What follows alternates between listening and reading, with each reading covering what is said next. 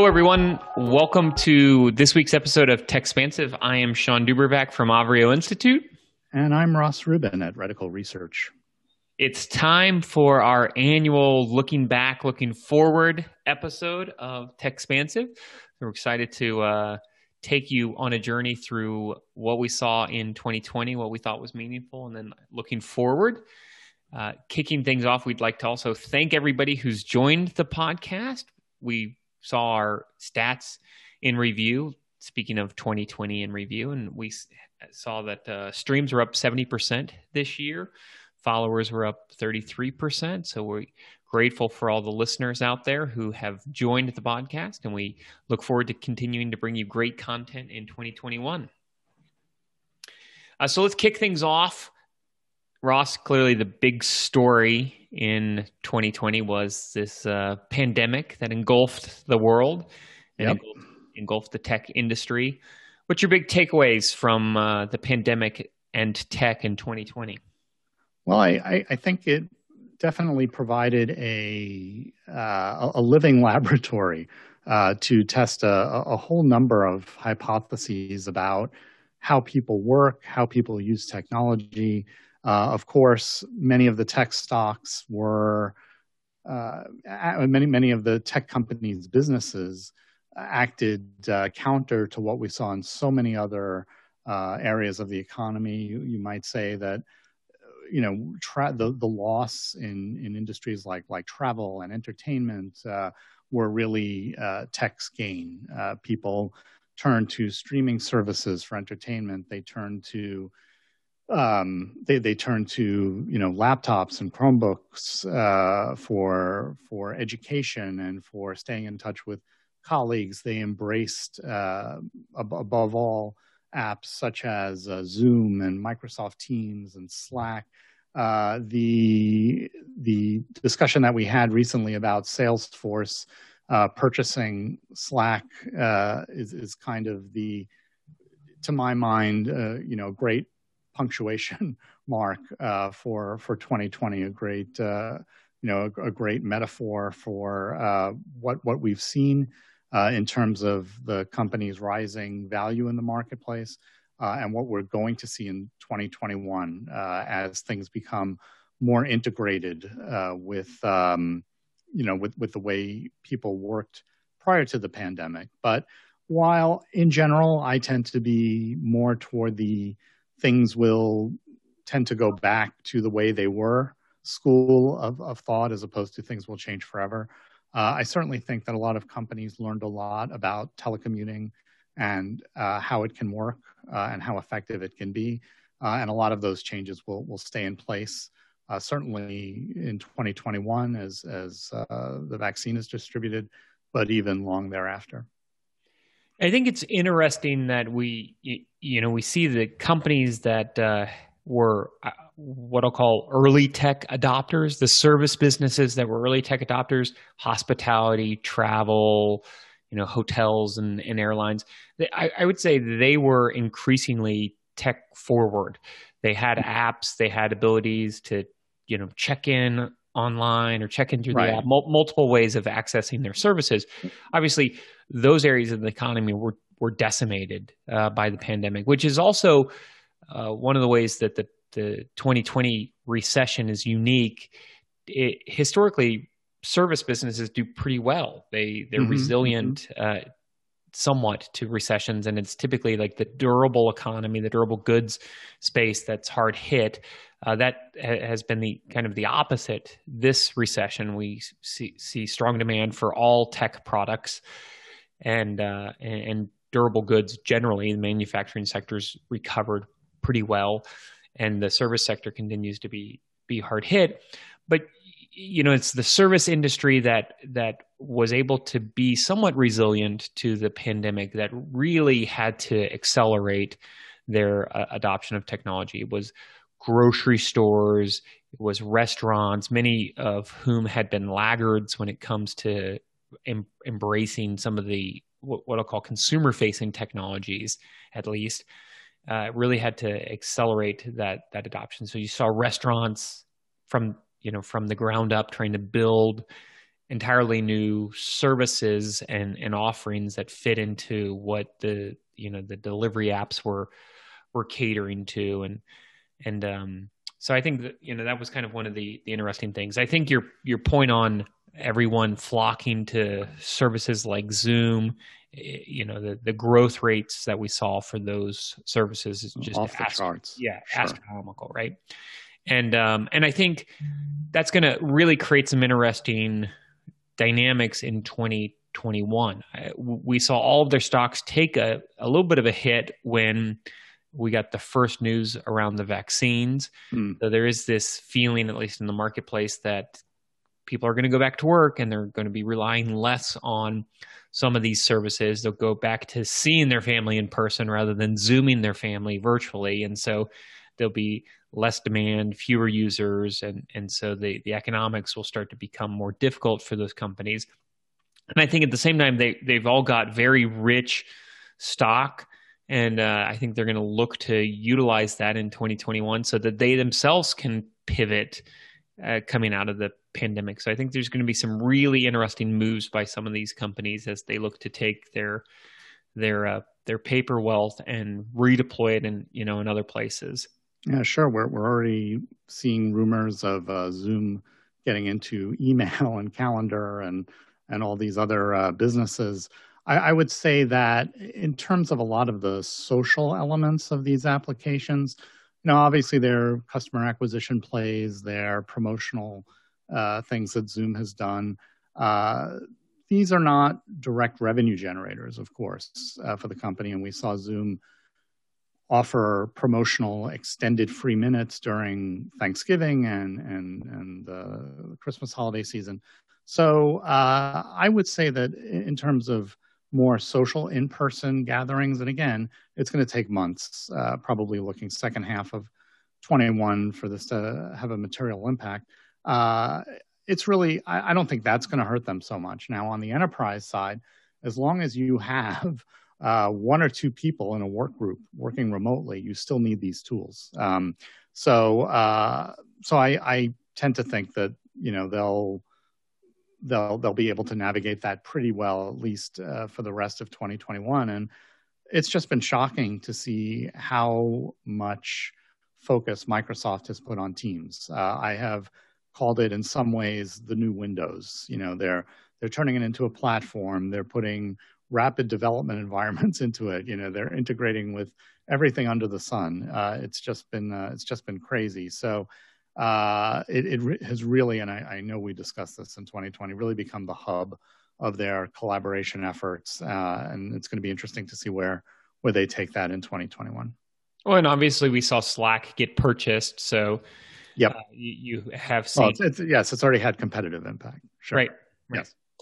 And you are, I think to your point, seeing these companies try to expand their services from within the app and most likely will look to expand beyond the app too. So we'll see if we end up with a AOL Time Warner type, acquisition where it's only loosely in the same space, or if we'll see them kind of continue to build out those services around productivity, especially in the workplace.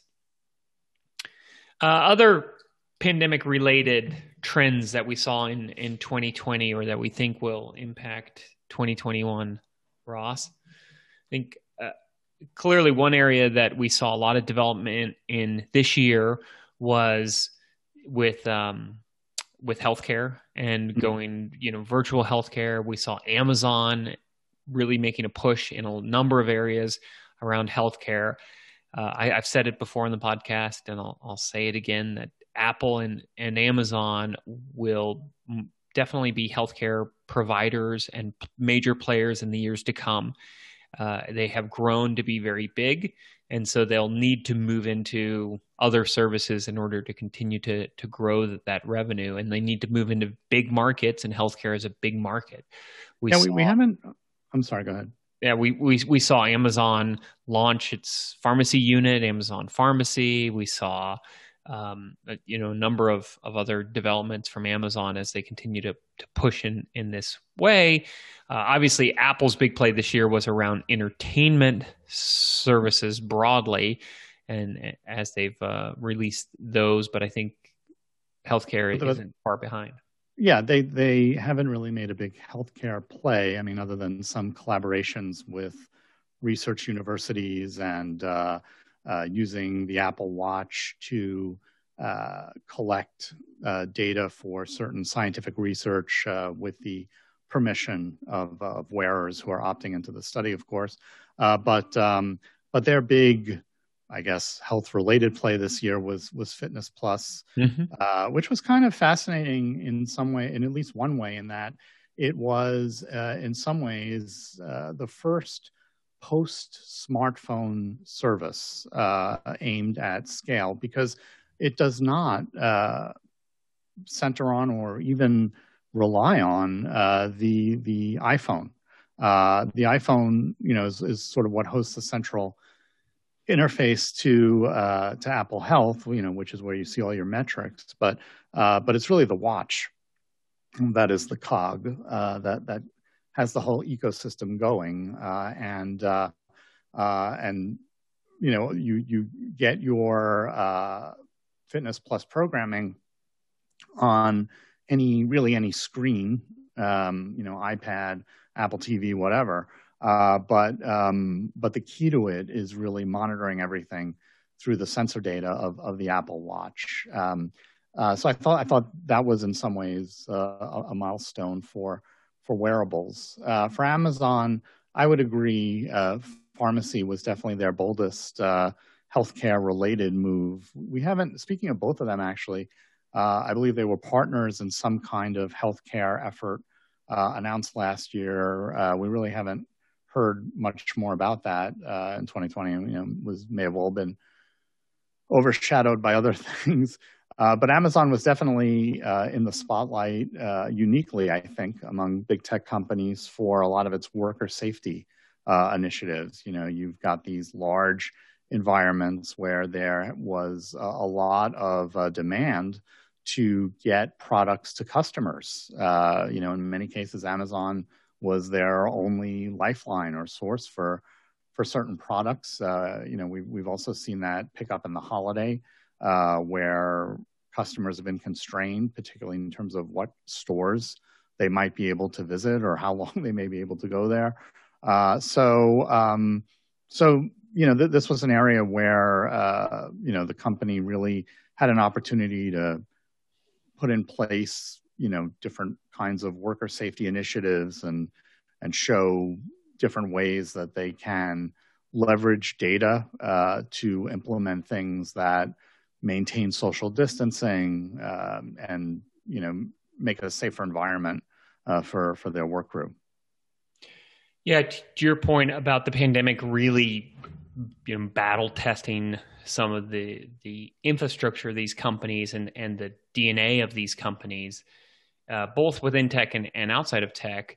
The pandemic really shone a light on the strength of Amazon's distribution network, that they built that out. Certainly it wasn't without some controversies, especially in those warehouse settings, and they have taken a lot of questions this year about those environments and the workers, especially in those environments.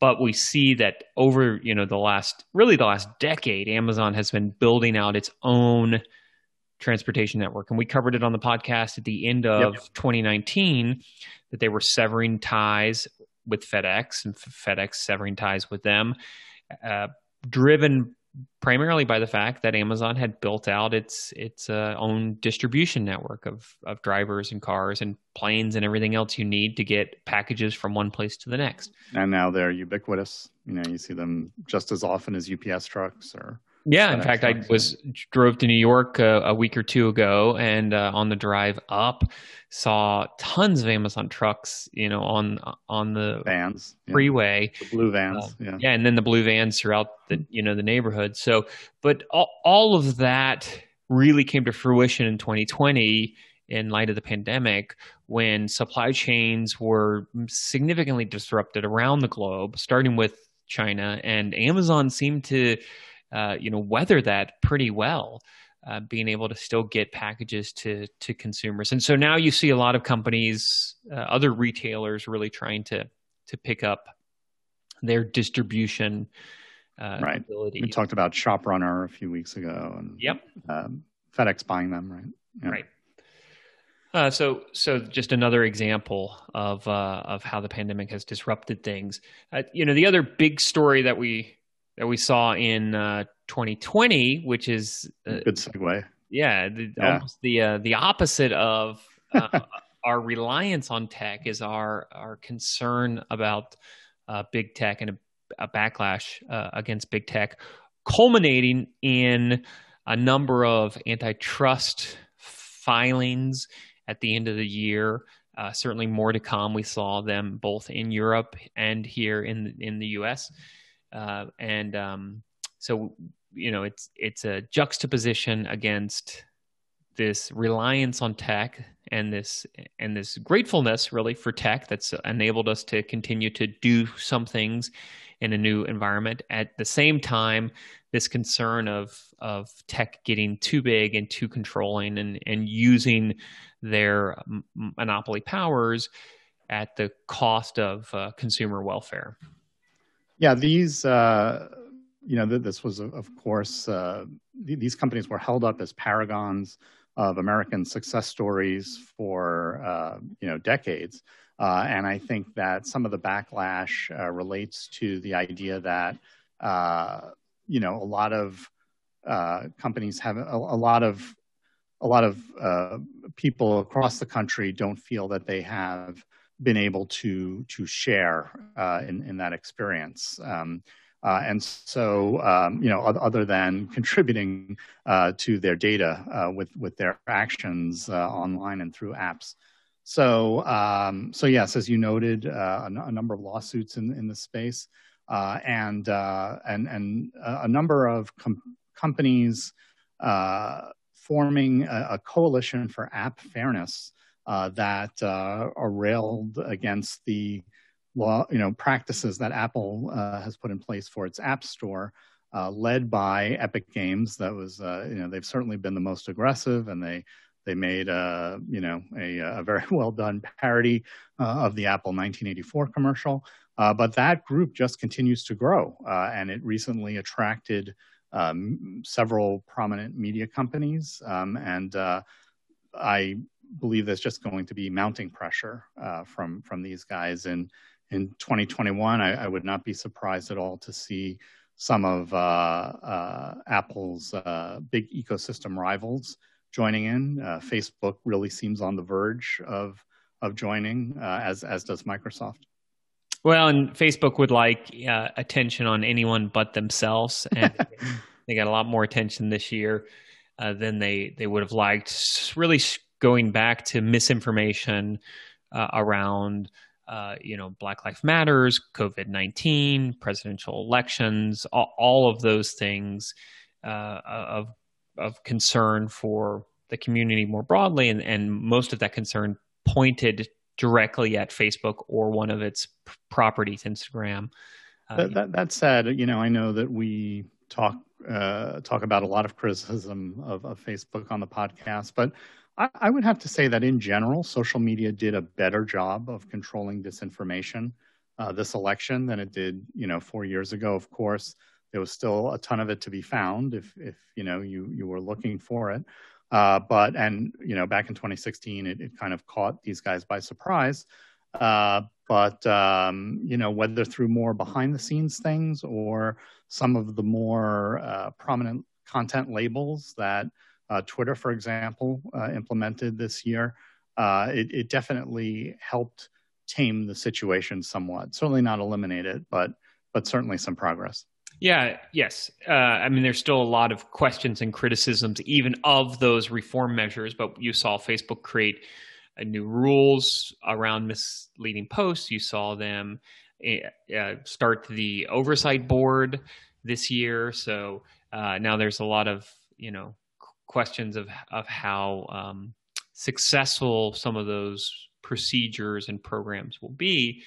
But definitely, I think they're trying to address it head on. And to your point, Twitter labeling some of their posts, most notably the first one that they labeled from the president in the shadow of the election and the days following the election. So, a very big move, really, for a platform who has a very big voice, and the president of the country in which it's domiciled is a pretty big deal. So much more of that to come. And so I think you're going to see these companies in 2021 seeking to implement reform measures. At the same time, they will be battling head on a number of lawsuits, both at the federal and in the state level.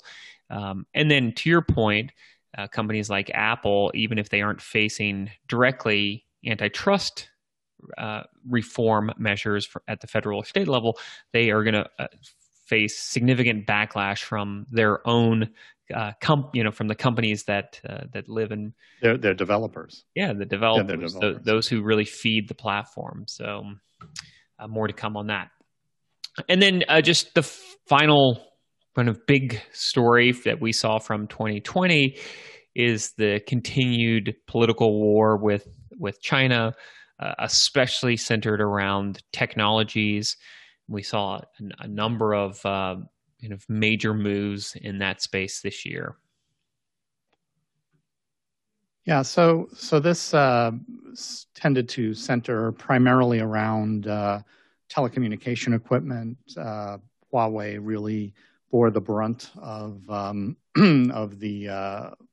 sanctions and prohibitions, and I believe even in this latest stimulus bill, there are provisions for telecom carriers to rip and replace Huawei equipment. It's not used by the larger carriers in the U.S., but it is used by some smaller rural carriers in the U.S. because, it had been a value leader in the segment.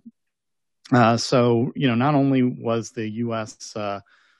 successful or the government successful in moving forward on that front and in that, information war, I guess, but also very, very effective in convincing allies to at least exclude Huawei from the core of their networks. Now, there is a case to be made for national security. If you're going to talk about a telecom network provider, but now it seems that the arguments are extending to companies that make all kinds of consumer technology.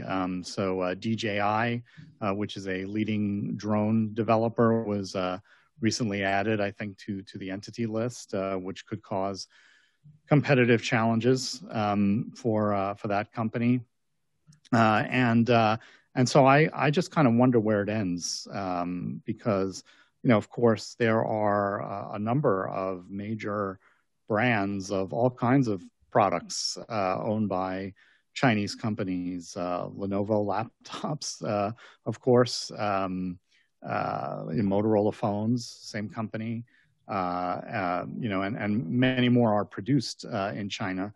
So that for me is something, TCL televisions, of course, and other Chinese companies trying to break into the American market, like Konka, which had been a CES mainstay for many years, even though they never sold here in the past. So it'll be interesting to see how far this campaign goes in 2021. Well, and we also saw, it wasn't just a hardware story. We also saw the U.S. military ban TikTok, and right. The Senate called it a national security threat. So we saw the president even pushing to have it sold, essentially. So it goes, far and wide around not just hardware, but also services. And that's, increasingly creating a bifurcated internet experience. Arguably, it was somewhat already bifurcated in China because of the restrictions around U.S. companies like Apple and Google around everything from map services to social networks. Right. But we're seeing that bifurcation widen in 2020 quite significantly, and arguably it appears will continue to expand in 2021. The thing is, though, it just doesn't scale globally. If, let's say Europe hops on this bandwagon and starts banning, certain American products for national security in the way that they have banned Chinese products, it really starts to wear on the global trade system pretty extensively. Yeah, definitely. Well, those were some of the big stories that we saw playing out in 2020. Clearly, all of them had major ramifications for how we lived and worked and communicated, and will even more so in 2021 as some of these stories continue to play out. We'll be covering all of these and much more in the podcast. We're looking forward to the start of season 5 in January. So we encourage you to tune in for more episodes of Techspansive. Again, I am Sean Dubervac. You can find me on Twitter at Sean Dubervac. And I'm Ross Rubin on Twitter at Ross Rubin. Thanks as always for listening.